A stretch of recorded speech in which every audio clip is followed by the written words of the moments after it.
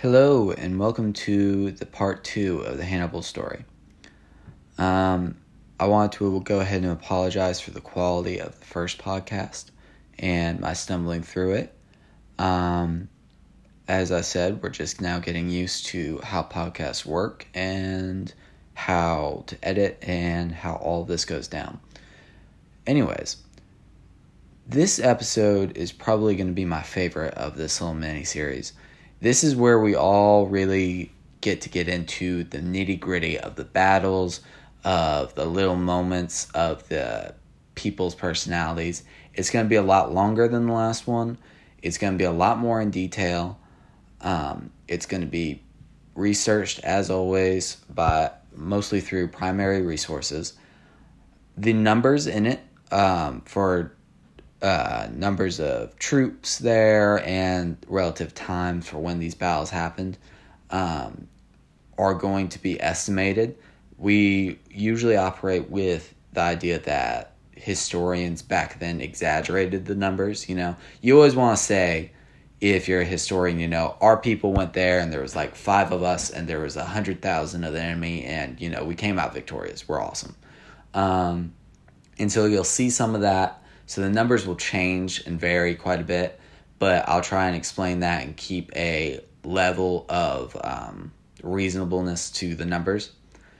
Without any further ado, and without any more let's go with part 2 of the Hannibal story. So in 219 BC, Hannibal of Carthage led an attack on Saguntium. Alright, Saguntium is a small independent city in Spain. It's sort of like all these other city-states. It's got its own little area, its own little border, its own little wall. It's not controlled by Carthage, and it's not controlled by Rome. Technically, it's independent. However, they're allied with Rome and kind of protectorates under Rome, meaning that Rome's kind of in charge of taking care of them, and they pay a little bit of money to Rome, and if Rome really wanted to, they could come in there and take everything over, but they don't because it's easier just to have the people manage themselves.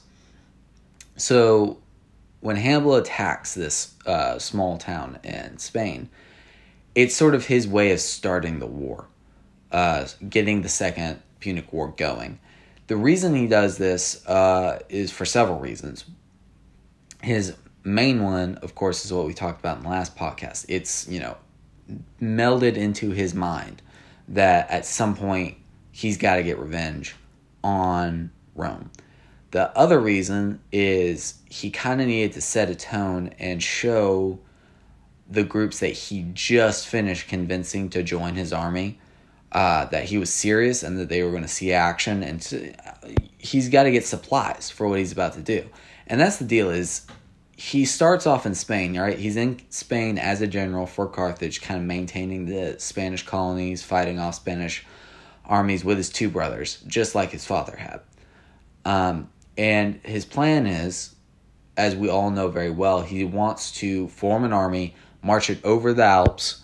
The Romans won't see this coming, hit them in the flanks as a surprise, pincer movement. It'll be, devastating for the Romans and, an easy victory. And what he's done is he's assembled an army of almost 90,000 infantry. Now, obviously, these numbers are exaggerated, but not by that much.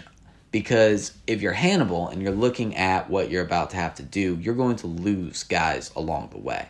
And you have to understand that you're talking about over 1,000 miles of marching in some of the harshest conditions. We're talking large mountains, what will end up being during the winter, which is horrible. And you're going to have to fight several battles along the way. So to start off with 90,000 infantry and being like, I won't be able to feed them all along the way, you're not going to have to. You're going to get that number knocked down quite a bit just getting there. So he, according to Livy, starts off with about 90,000 infantrymen, 12,000 cavalry, and about 40 elephants.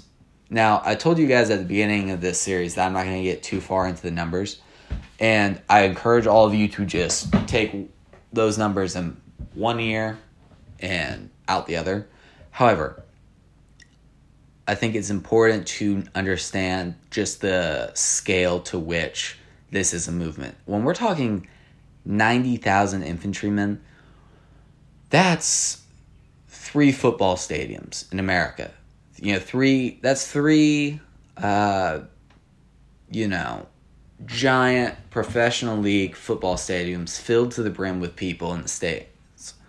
And he's taking 3 of those, marching them in a 3x3 line, 1,000 miles. So this is impressive right off the bat. So they raid Saguntium, and they completely loot this city. They spend God knows how many days just raiding it, burning it, raping it, taking all the supplies they can get out of it.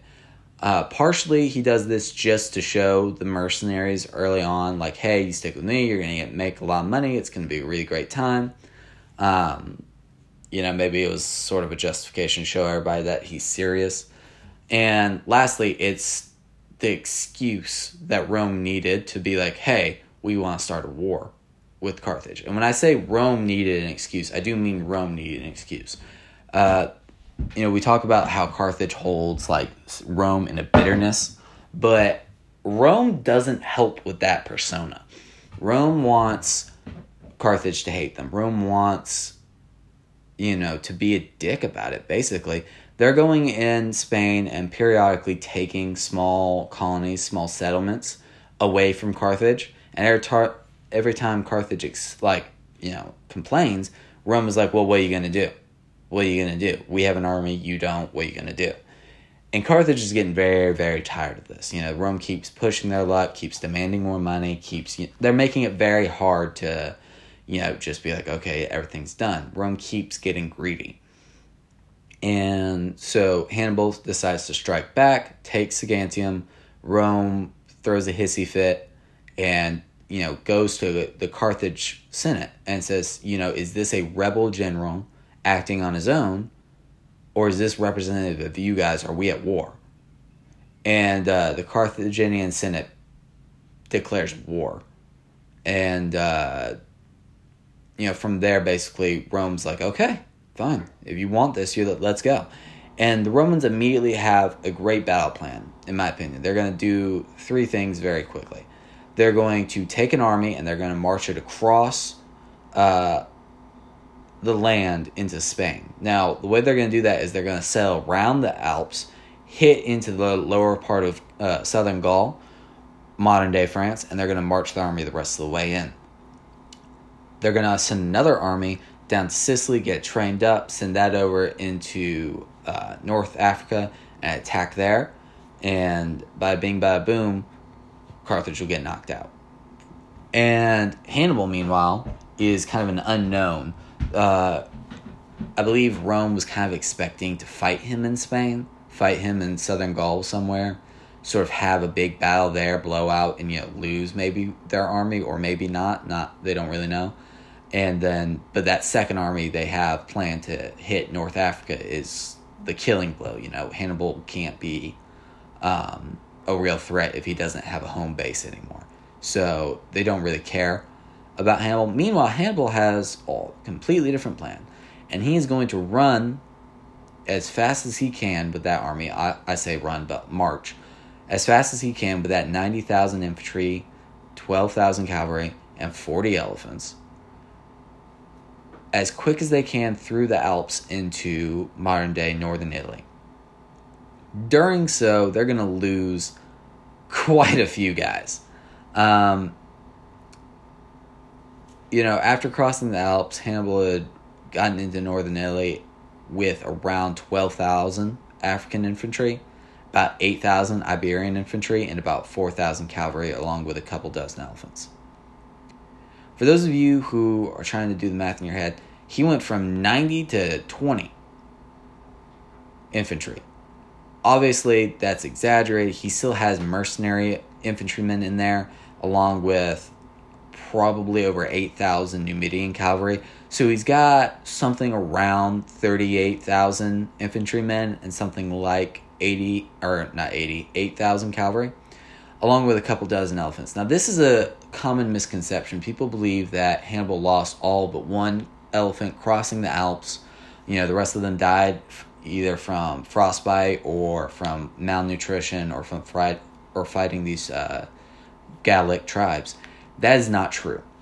He did lose several elephants along the way. There is talk that maybe some of them ended up being like food for the troops. It took like 3 weeks or 2 weeks to get through the actual main part of the Alpine mountains, and during which time he lost a lot of guys to frostbite, a lot of ravines, a lot of this, that, and the third thing, and to avoid cannibalism. I would imagine they probably ate the horses and the elephants and anything else that they could get on. I think it was Hannibal's brother Hasdrubal that proposed before they start this mission that they get their troops used to the taste of human flesh, because they might have to resort to cannibalism while they are in the mountains. Luckily, there aren't any reports of that actually happening to Hannibal and his army as they go through the mountains. I feel like if you lose an elephant to frostbite, that'll feed a lot of guys, even if you got, 38,000 of them. Poor elephants, though. So he gets to the other side, and meanwhile, he's left his brother Hasdrubal in Spain to kind of fight there for Carthage. And he's taken his other brother with him to Spain. And the main reason that they kind of split up the team there is they needed Hasdrubal to stay in Spain in case the Romans either didn't know Hannibal had gone into Italy, or in case Hannibal basically didn't make it in there, or if they just decide to ignore his existence, right? So if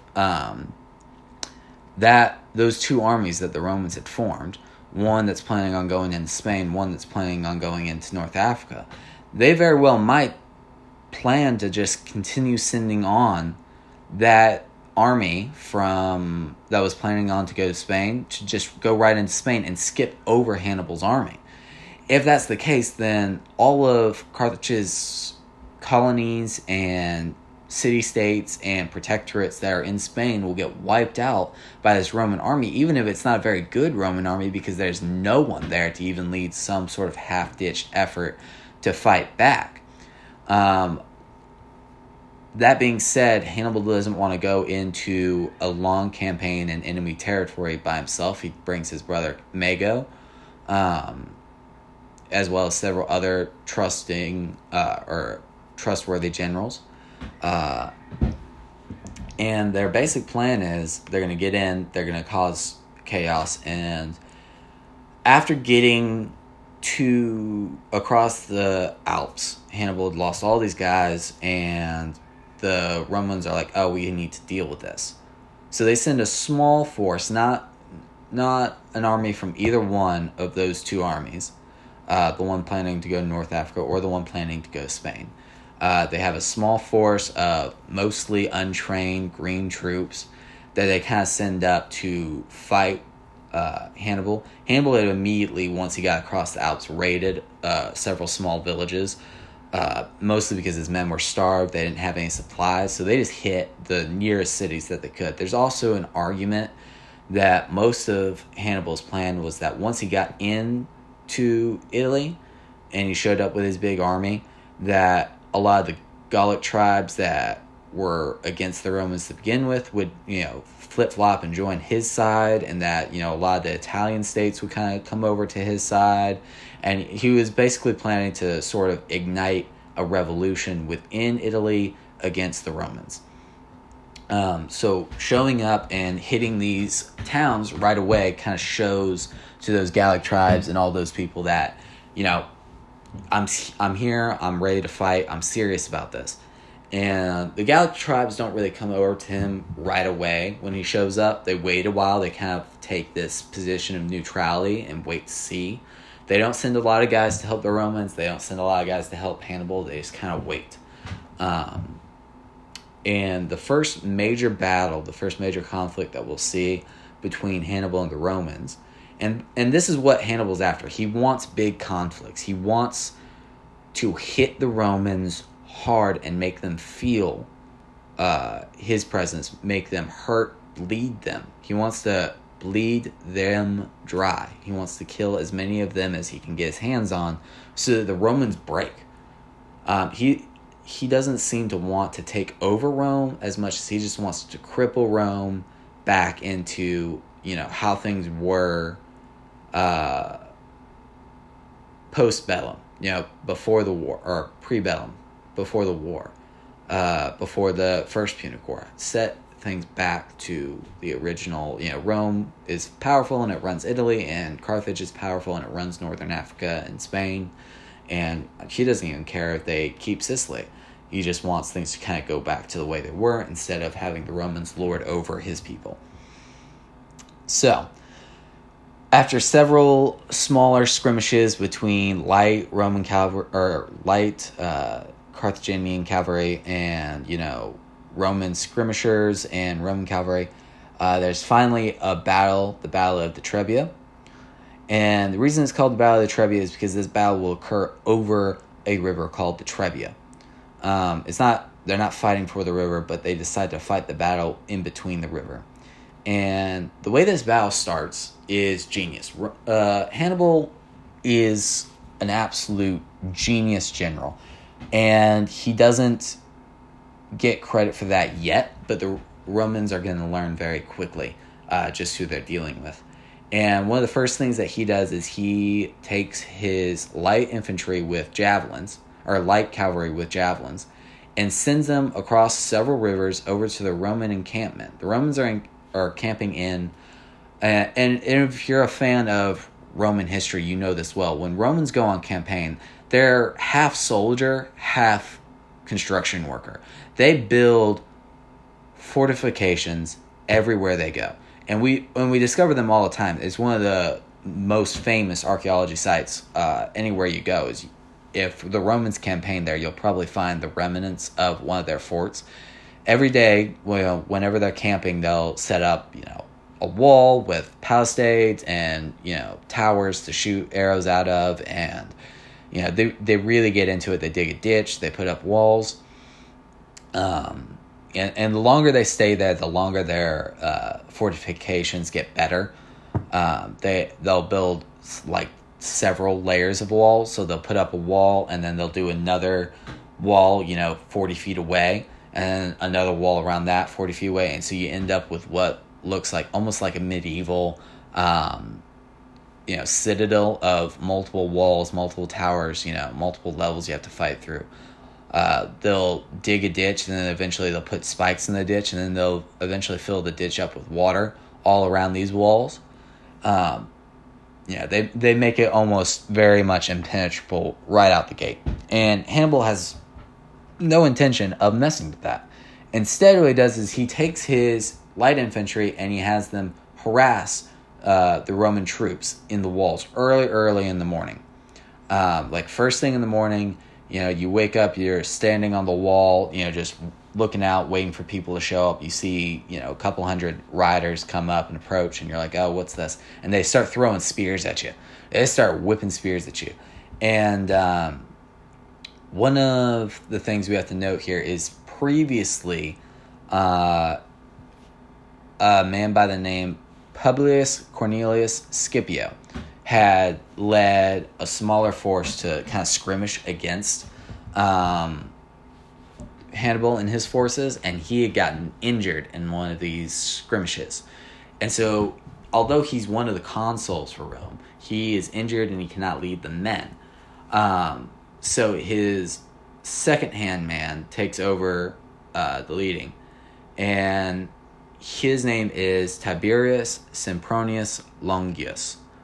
And he gets provoked into this battle. And the way it happens is just horrible. Like, those light infantrymen show up. They start throwing javelins, start throwing spears, start shooting arrows. And it's more of a minor nuisance to the guys standing on the wall. But it's enough to where Longius gets kind of rattled, and he decides to just take his whole army out and chase these guys. He sends out cavalry a couple times, And, they chase off the guys, and the guys just follow him right back. The 2nd Cavalry turns back around. And so eventually he's just like, all right, fine. And he leads his whole army out in pursuit of these light infantry guys. We're talking about 40,000 troops in total. Now, where this number gets a little fluctuate, what you have to consider is, A, we're talking about a lot of Italian allies in this army. You're talking more about a core group of probably less than 10,000 actual Romans. And then the rest are made up of Italian allies, Gauls who have been inducted into the army, or, just light skirmishers who are actually going to retreat right behind the actual heavy infantry once the fighting starts, as well as probably 6,000 cavalry, all either Gallic or Roman. And meanwhile, on Hannibal's side, his cavalry is probably twice the size of what the Romans bring to the battle, made up at least over half of Numidian cavalry, probably around 8,000 Numidian, about 4,000 actually Carthaginian or African. And when these two armies meet, what's going to have happened is the Romans are going to have marched for about 3 hours, 3 to 4 hours, in the morning, in the freezing cold. You got to remember, this is the winter time in front of the Alps. So it's pretty cold. They're going to have marched for about 3 hours, not having had breakfast, in the cold, very little prepared. They kind of panic rush, put on your armor as quick as you can, get out there, get into formation, right? And they're going to have to march through several rivers, get wet in the cold. It's snowing. There's snow dust blowing in the wind, as far as the personal memoirs of what happened at this battle. And so they're going to show up to a battle that Hannibal had set up. Hannibal, meanwhile, is keeping his soldiers by the fires. He's having them dress in thick layers. He's having them cover themselves in animal grease to trap in the heat of the fires. He's leaving them where it's warm and where it's comfortable, making sure they eat for as long as possible before the Romans show up. Any little advantage he could give himself, like he always did. And then finally, he set for his brother, Mago. Mago comes up, and Mago is told he has to select 100 of his best infantrymen and 100 of his best cavalrymen, and then each one of them are supposed to select 10 of their best infantrymen and best cavalrymen. And from that group of 1,100 infantrymen and 1,100 cavalrymen, they take them and they hide them in the marsh of this river. Of course, they do this quietly, and so that the Romans don't know. The Romans show up to the battle. They're already cold. They're already kind of winded from getting there, and they march across the river to push the battle. Now, to explain why they're pushing this battle when they're so disorganized, you have to understand. In Roman politics, you were only consul for a year. All right. Longius is one of the consuls. Scipio is the other consul. Scipio is injured, and he's telling Longius not to push the battle, to wait, have the Carthaginians come to you. You're in better odds then. And you got to remember, Scipio had kind of already seen how Hannibal and his troops fight, and so he kind of knew, you might want to wait. Longius, however, knows that he's up for re-election soon. He wants to get this battle going. He wants to have a quick victory. He wants to ride back into Rome and say, I was the champion. I led the army. Forget about Scipio. Scipio didn't do anything. He doesn't deserve any credit. It's all me. And this is a theme in Roman society that will come back to bite them time and time again, is sometimes generals are doing things more for political reasons than tactical reasons. So, for one reason or the other, Sempronius Longius leads his army across this river and to attack the Carthaginian line. Now, the Carthaginian line has Numidian cavalry and elephants on its wings, and a light infantry skirmishers in the middle with heavy infantry soldiers in the back. Those Numidian cavalry, along with the elephants, we're not sure how many elephants, will swing onto the wings of the Roman army and attack their cavalry and wipe them off the map relatively early in the battle. The infantry will continue to push forward to make contact with the Carthaginian infantry, which they will do, and they'll start slaughter, but where things get a little bit messy, where, the Numidian cavalry is kind of blocked up in a battle, the infantry is blocked up against the Roman infantry, and everything's kind of going one way or the other. Then all of a sudden, Mago comes from his hidden position just in time, just after the Romans had pushed past his hidden spot with his 2,200 hidden soldiers, and they hit the Romans in the flank. And then when the Romans realize they're being hit in the flank, on the sides, and in the front, they panic, they run. This is where things become horrific. This is when it becomes less of a battle, more of a massacre. And that's true for almost all of ancient battles. Once one side turns and runs, that's when they are really inflicted with casualties. When you have two lines of guys, everybody's armored up, covered in chainmail, covered in plate, armor, and they have spears and they have swords and they all clash against each other and they got their shields up. You see a surprisingly few number of casualties during this. It's when one side decides, we're going to lose, and they all turn and run. Now they're no longer putting up their shields. Now they're no longer putting up their swords to fight back. Now they're exposing their backs and they're running.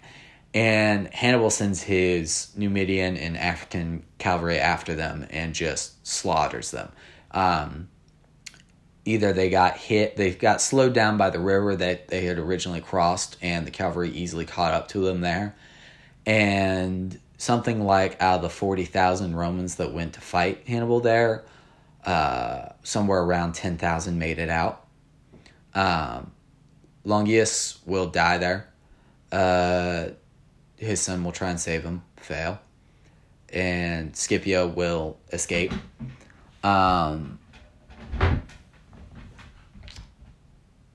And this is sort of Rome's first taste on what Hannibal's tactics are going to be, how the battle's going to be fought. The Romans that Hannibal captures that he didn't kill, he'll immediately sell into slavery. By selling them into slavery, he'll make enough money to continue to feed and provide for his army, as well as hire new mercenaries. He'll start to see some Gallic tribes join his forces and kind of bolster his numbers, which will contribute to the change in numbers over the next few years. The Romans, however, say, most of those troops that we sent out were green troops. They were inexperienced. They turned tail, they ran. They were led by a hot-headed general. And, it's not a fair test. So they pulled that army that they had down in Sicily training back up to come deal with the Hannibal problem. The army that's going over into Spain will kind of split forces. Some of them will come back. Some of them will go on into Spain, where Hasdrubal, Hannibal's brother, will deal them a very deadly sort of guerrilla warfare. And Hannibal will spend the rest of the year raiding small villages that are still loyal to Rome, providing for his army, bolstering his numbers with Gallic tribes and deserters and, escaped slaves from the Romans. And the Romans, meanwhile, will form a new army, prepping to deal with Carthage in the following year. And that's the other thing we have to note is this happened right before winter kind of hit the Italian peninsula. And during winter, nobody really marches their armies around very much. There aren't any major battles in the middle of winter, just because of the dangers of hypothermia and moving supplies and everything else. Everybody kind of hunkers down for the winter. So you'll see several smaller skirmishes between the Romans and Hannibal again once the year starts up. But what you will see the most of is finally you get this big army that's coming to deal with Hannibal again. And it's got a surprisingly similar theme to the last one. They show up with way more infantry than the Hannibal's forces have. Still not enough cavalry to outnumber Hannibal's cavalry. And they will set themselves up on one side of a lake in a fort, and Hannibal will be on the other side in a fort. And this lake is called Lake Trasimene. If that name rings a small bell in your head, it's because there's another massacre that's about to occur. What happens next is reminiscent of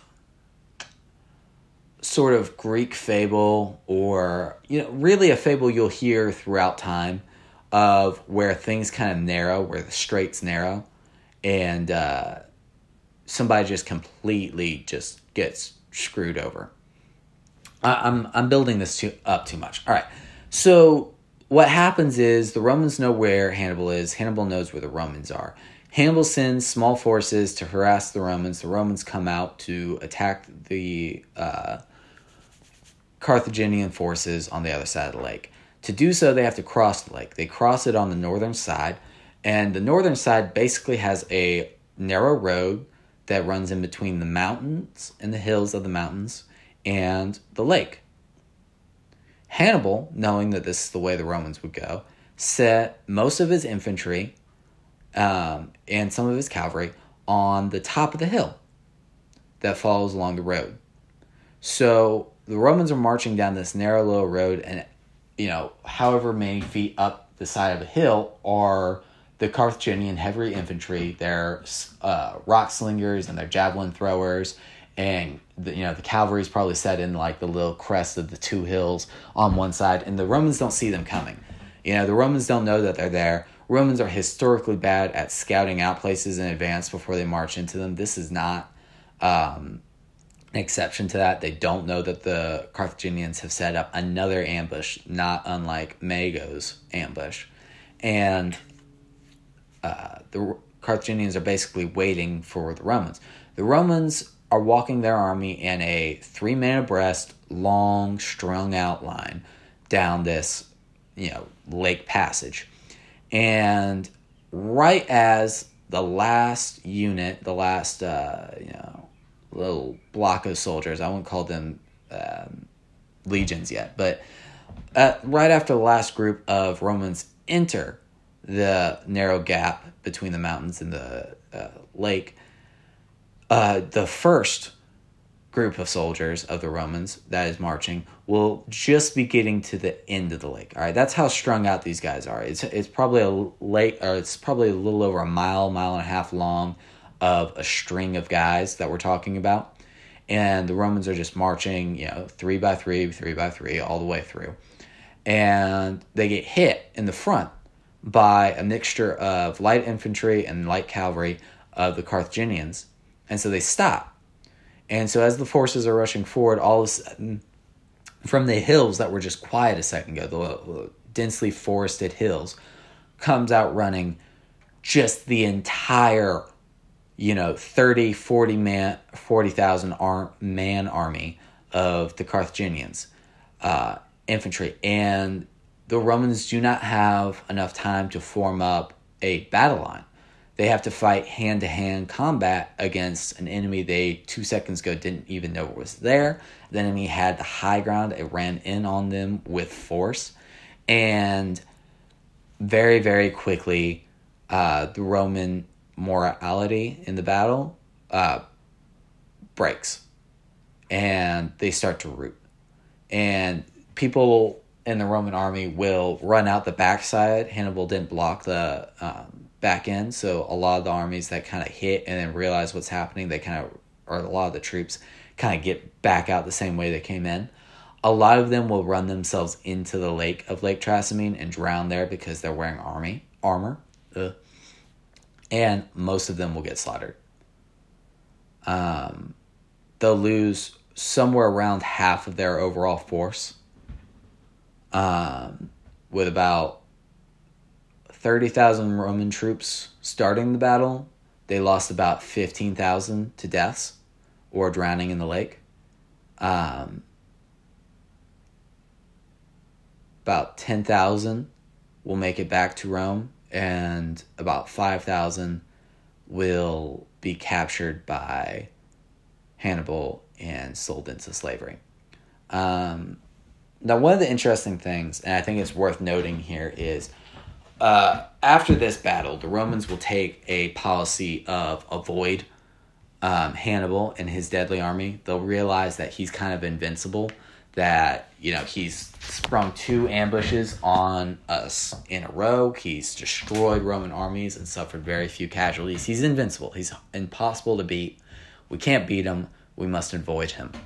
And that's what they'll do. They'll have this big army of Carthage that will kind of wander around Italy, trying to provoke a fight constantly. And, Italian allies will come out and pledge their allegiance to him, which is exactly what he wanted. But then, the Romans will send out a little group here and there to attack this city that had turned to Hannibal's side. And now, because Hannibal has promised to protect those cities, he's got to go over there and stop them, and then go over here and stop them. And so instead of having one big army that the Romans send out to face Hannibal for several years, they'll instead send out a dozen or so smaller armies that will attack in this place, attack in that place, threaten the Hannibal's line here, threaten the Carthage line there. And, Hannibal will spend the entire time running around trying to put out each one of these little individual fires. And he'll be so distracted with this that the Romans can kind of rebuild their armed forces and recruit and train their army. And they'll actually be able to launch a army into North Africa eventually. And they'll be able to kind of get back to a semblance of normal. And it's not a bad tactic when you consider that Hannibal has no resupply. He has no way to resupply his troops, no way to resupply his forces. After that first battle, the Battle of the Trebia, he loses almost all of his elephants except for one. And that's the one that he's characterized riding around Italy on, right?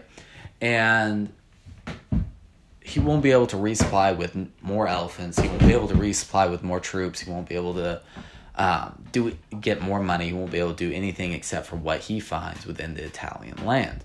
So they make it very difficult for him to continue raiding, to make any connection. Because you have to remember, Rome didn't let Carthage rebuild their navy after the First Punic War. And so Rome controls the oceans during the Second Punic War. And there's no resupply that's coming that's going to hit Italy in the boot, because that's why Hannibal had to cross the Alps in the first place. He couldn't sail into Italy by himself. He had to march there. People like to say that it was a surprise tactic. They would have never seen it coming. Yeah, you will also lose half your force getting there. There's a reason that people thought that it was impassable. It's because it's really hard to pass through. If he had ships, he probably would have used them, but he didn't. That's why he had to go through the Alps in the first place. So there is no resupply coming. So if they can outweight Hannibal, it's a winning tactic. But of course, the Romans get impatient. They were never ones for passive strategy anyway. And eventually they will get tired of this tactic, and they will decide to drop the Fabian strategy, which is the strategy of avoiding him, attacking his flanks, and attacking small villages that he promised to protect, and instead decide to have a big battle again against him. This is the Battle of Cannae. This battle is well known. It will be led by several different Roman generals, including Gaius Tyrrhenius Vero, Lucius Aemilius Paula, and Servius Geminius. They are not that important. But what is important is the Roman tactic. They wanted to try something different this time. First off, they have more Roman infantry than we've ever seen at any of these battles before. They have something like 86,000 men, 86,400 men, 80,000 of which are infantry, 6,400 of which are cavalry. Meanwhile, Hannibal's forces have swelled too. From the initial forces they brought in across the mountains, he has gained a lot of Gallic allies, and he is now up to 32,000 heavy infantry 8,000 light infantry, and 10,000 cavalry. Now, if you are looking at those numbers, it's coming out to about 40,000 infantry for Hannibal and 80,000 infantry for the Romans. So Hannibal is facing a force twice his size. But he does have one advantage, which is his cavalry outnumbers the Roman cavalry. All right, they only have 6,000, he has 10,000. So Hannibal has one tactic and the Romans have another, and they basically are the exact opposite. The Romans plan to take their 80,000 infantry, put them in one big square block, right? We talked earlier about how their lines could stretch out for a mile, 2 miles, 3 miles. Not this one. This one's going to be blocked in. All right, it's going to be like if you took a football field and we're like, okay, we're going to stack everybody one behind the other in it, and it's just going to be one giant brick that we're going to use as like a sledgehammer, as a ram to just break through the Carthaginian line, break it, and then split it into individual fighting, and we'll finally defeat this invincible Carthaginian general. And Hannibal is on the surface feeding into this. All right, he stretches his army out nice and long. All right, he gives it a strong center core of.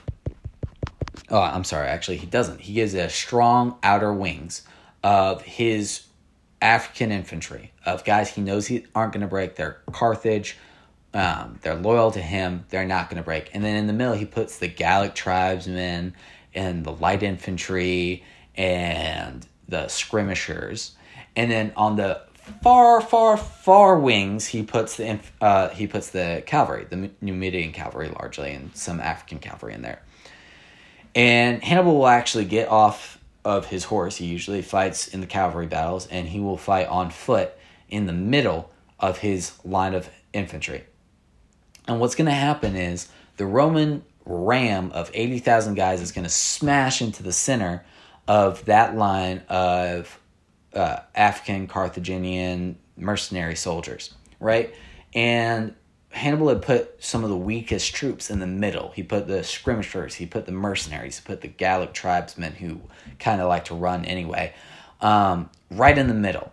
And what happens is immediately they start to give way, right? They're backing up, they're giving ground as this force of just 80,000 men just push against, that small, weak, soft core of guys. Meanwhile, the strong, heavy infantry is swinging in on the wings and closing in on the brick, on the square of Roman soldiers and surrounding them.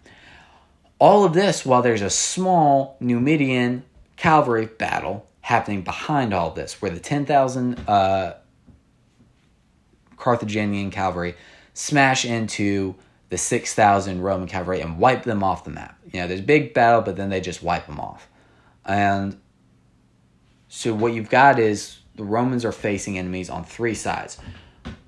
Heavy infantry on one side, heavy infantry on the other side, light infantry in the front, and then all of a sudden, boom, in the back, what's left of the cavalry that had just wiped off the Roman cavalry, all those Numidian cavalrymen, all those African cavalrymen, smash into the back of the Roman line. And all of a sudden, the Roman ram that was going to smash through the Carthaginian line all of a sudden stops. It stops. All of its forward momentum is cut out because now they're having to stop, turn around, and face the Numidian cavalry that's coming in behind them. They're having to stop, turn 90 degrees, and face the heavy infantry on their right. They're having to stop, turn 90 degrees, and face the Carthaginian infantry on their left. And they're still in the same conflict as they have always been with the light infantry in the front. And now the Romans are completely surrounded. And this is one of those things that makes Hannibal famous. Because in general, as far as military tactics go, you do not surround a force that is larger than you when you have the smaller force. But Hannibal does, and he suffocates the Romans into this square. From that square, he spends the entire day killing everyone. And when I mean he kills everyone, I mean he kills everyone. He takes a whole day and kills 48,200 people. they're surrounded. They can't go anywhere. He will lose several thousand people just in the killing. He'll probably be down about 3,000 guys when they finally make the full encirclement and trap the Romans on all sides. And he'll lose another 2,000, 3,000 guys in the slaughtering of the guys he has surrounded. Meanwhile, the Romans will lose 48,000 of the 68,000 that went. Another 19,000 will get captured. I know some of you are doing the math in your head and like, that doesn't make sense. I know. And then about 14,000 will escape. We do know that the 14,000 that escaped is relatively accurate. We do know that Hannibal captured several thousand. And we do know that the rest of them are dead. However, there is a lot of disagreement on who got captured and sold into slavery versus who just got killed outright. You also have to calculate for all of the 68,000 Romans that went to that battle. They probably also had servants back at camp who were taking care of them, cooks, people that drove the wagons, and all the supplies that they needed. And so you're talking about well over 100,000 people that were there. So it could very well be that these numbers are spot on and that, he killed 48,000 guys, sold another 19,000 to slavery, and 14,000 escaped. Who knows? What does happen, though, is Rome panics. All right, first off, Hannibal isn't that far away from Rome. He's about less than 2 days' march to the city of Rome. All right, Rome had put all their eggs in one basket. They had sent out an army of 68,000 people. All right, this is probably 1/8, 1/9 of the total population. Easily 2/3 of the fighting population in Rome that is now dead on a battlefield or captured waiting to see what's going to happen to them. And the news gets back to Rome, and first off, Romans think nobody survives. They don't think anyone made it out of that circle alive. They think everybody's dead. And they have no one to protect the walls of Rome. So they're slapping, they start dropping the age of recruitment from 18 down to 17, down to 16, trying to get anybody into uniform they can get into uniform. They start putting slaves, they free gladiators and put them in armor. They start raiding temples and putting, old ancient armor of Gallic tribes that they had defeated onto slaves and giving them a spear and saying, hey, if you fight well, we'll give you your freedom. And they're putting everybody they can into, panic mode because this is war. As far as they're concerned, Hannibal's going to show up, he's going to siege the city, and this is going to be the end of the Roman story. And so the Romans are ready to go out, kicking and screaming. And there will be talk in the Senate floor of, well, we should just evacuate the city. We should get our people out of this. And if you're a Roman senator, you're not thinking about the grace and dignity of Rome. You're thinking about, man, how do I get my wife and my children out of this place? But to their credit, the Senate will stand their ground and tell the people, you are not going to leave the city. Nobody is allowed to evacuate the city. We're going to stay here. We're going to fight. And Hannibal will actually message the city of Rome, the Senate, and say, hey, I got 19,000+ of your troops captured. I'll sell them back to you. And Rome tells them, no, we're not going to negotiate with you. We're not going to give you money. We're not going to discuss anything with you until you're off of our land. And to Rome's credit, that's very, very bold considering they just lost 48,000, possibly 1/3 to 1/2 of their fighting population to this general in a day. They lost it in a day. This is a death toll, by the way, that we won't see again until the First World War. 48,000 people died in a day. Anyways, so Hannibal has this opportunity, right? If I march on the city of Rome, I can siege it, sit outside the walls and wait, and eventually, conquer Rome. But he doesn't really want to conquer Rome. You have to remember, he doesn't want to take over Rome and Italy. He just wants things to go back to normal. He wants Rome to stay where they are, Carthage to stay where they are, and everybody leave everybody alone. So he doesn't. So Rome is sitting here panicked, waiting for, the army to show up on the horizon any second now, and Hannibal doesn't march on the city. Now, there is some argument that, Hannibal's army wasn't really set up for a long-term siege, and that they might actually lose more people to lack of supplies and famine than the Romans would, and it wasn't conducive to what he was after.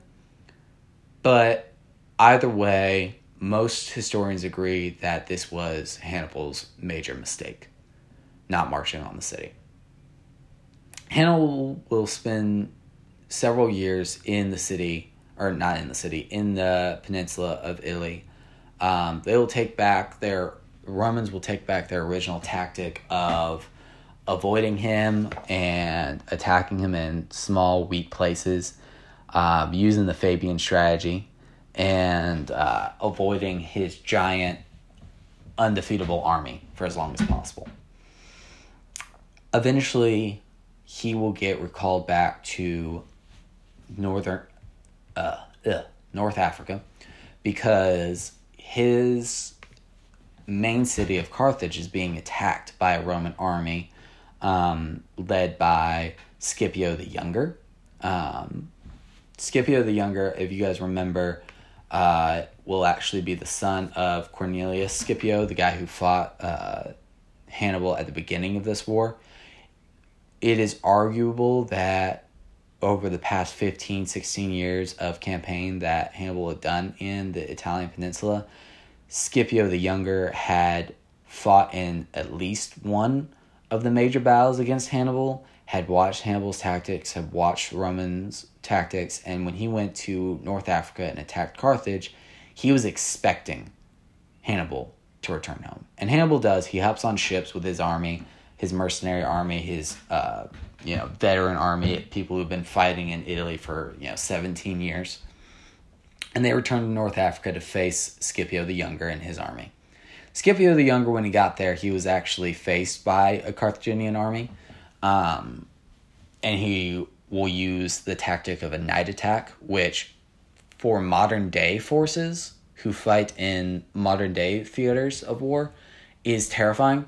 You don't like fighting at night in general because you don't know what's going on. It's hard to keep track of what's going on a battlefield in the daytime, much less what's happening at night when everything's on fire. But Scipio will use this tactic to attack the Carthaginian forces in North Africa and destroy their army before the battle actually even begins. Hannibal will show up and fight a battle against young Scipio. They will basically trade tactics from the Battle of Cannae. Hannibal will stack his infantry up into a nice tight ram and try to smash it into Scipio's line. Scipio will string out his line. And the important thing to note here is Scipio will have gone to the Numidians and have gathered them as his allies while Hannibal was gone. And so Hannibal shows up with 6,000 Numidian cavalrymen, and Scipio has 12,000.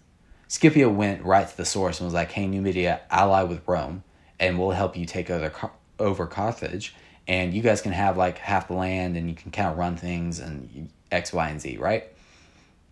And so Scipio makes that alliance, and now he has a Numidian cavalry that outnumbers Hannibal's.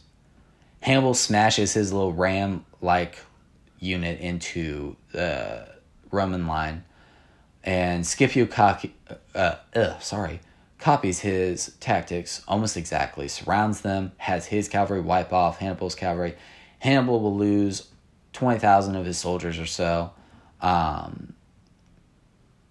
and the Romans will lose something like 1,500 of theirs. It'll be a huge, great victory for Scipio. It'll earn him the title Scipio Africanus, which will make him famous throughout time and make his family name famous. And it will break Hannibal. Hannibal will lose his army, and he will escape into exile. He'll never return to Carthage, and instead he'll spend most of his time in the Seleucid Empire or the Greek Empire or one of the Greek city-states, or somewhere out to the east always helping somebody with tactics and battle plans on how to fight the Romans. And always with like this weird hit squad of Roman investigators that are always looking for him. And, and if they ever find him, they're going to kill him, but they never quite do. And he lives into old age, still trying to attack the Romans and never quite succeeding. Meanwhile,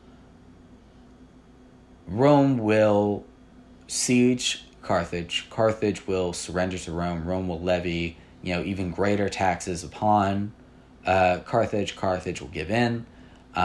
This will go on for several years. Eventually, there will be the Third Punic War.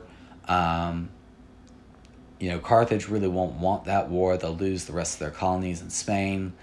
And that will be when the Romans finally show up, set fire to Carthage, burn the city to the ground, kill all the people, sow the soil with salt. And that will be the end of the Carthaginian burgeoning empire. And it will also be the elimination of the last real great force that the Romans faced for a very long time. Equal force. Equal force is a better way to put it. When they go into Greece, they send one army, and that one army defeats them. When they go into Minor Asia Minor, and fight, the Egyptians, the Seleucids, the Israelites, all those people, they'll send one army. Admittedly, an army led by Pompey the Great, but one army. When they go into Gaul, it'll be one army led by Caesar. When they go into Spain, they'll actually send several armies into Spain. Spain's a hell of a place. But they never really fight any place with all of their intensity. They'll fight each other in civil wars that are horrible and bloody, going all out. But they'll never again have to fight somebody all out with everything they have like they did have against the Carthaginians. At least not until the end of the Western Empire of the Romans will they ever have to fight that hard again. Hope you guys enjoyed it. That was our second and final installment of the Hannibal story. This wasn't too much longer. I'm happy actually that I got through it all and I kept it pretty quick paced. I'd love to hear back feedback. Thank you all so much for listening.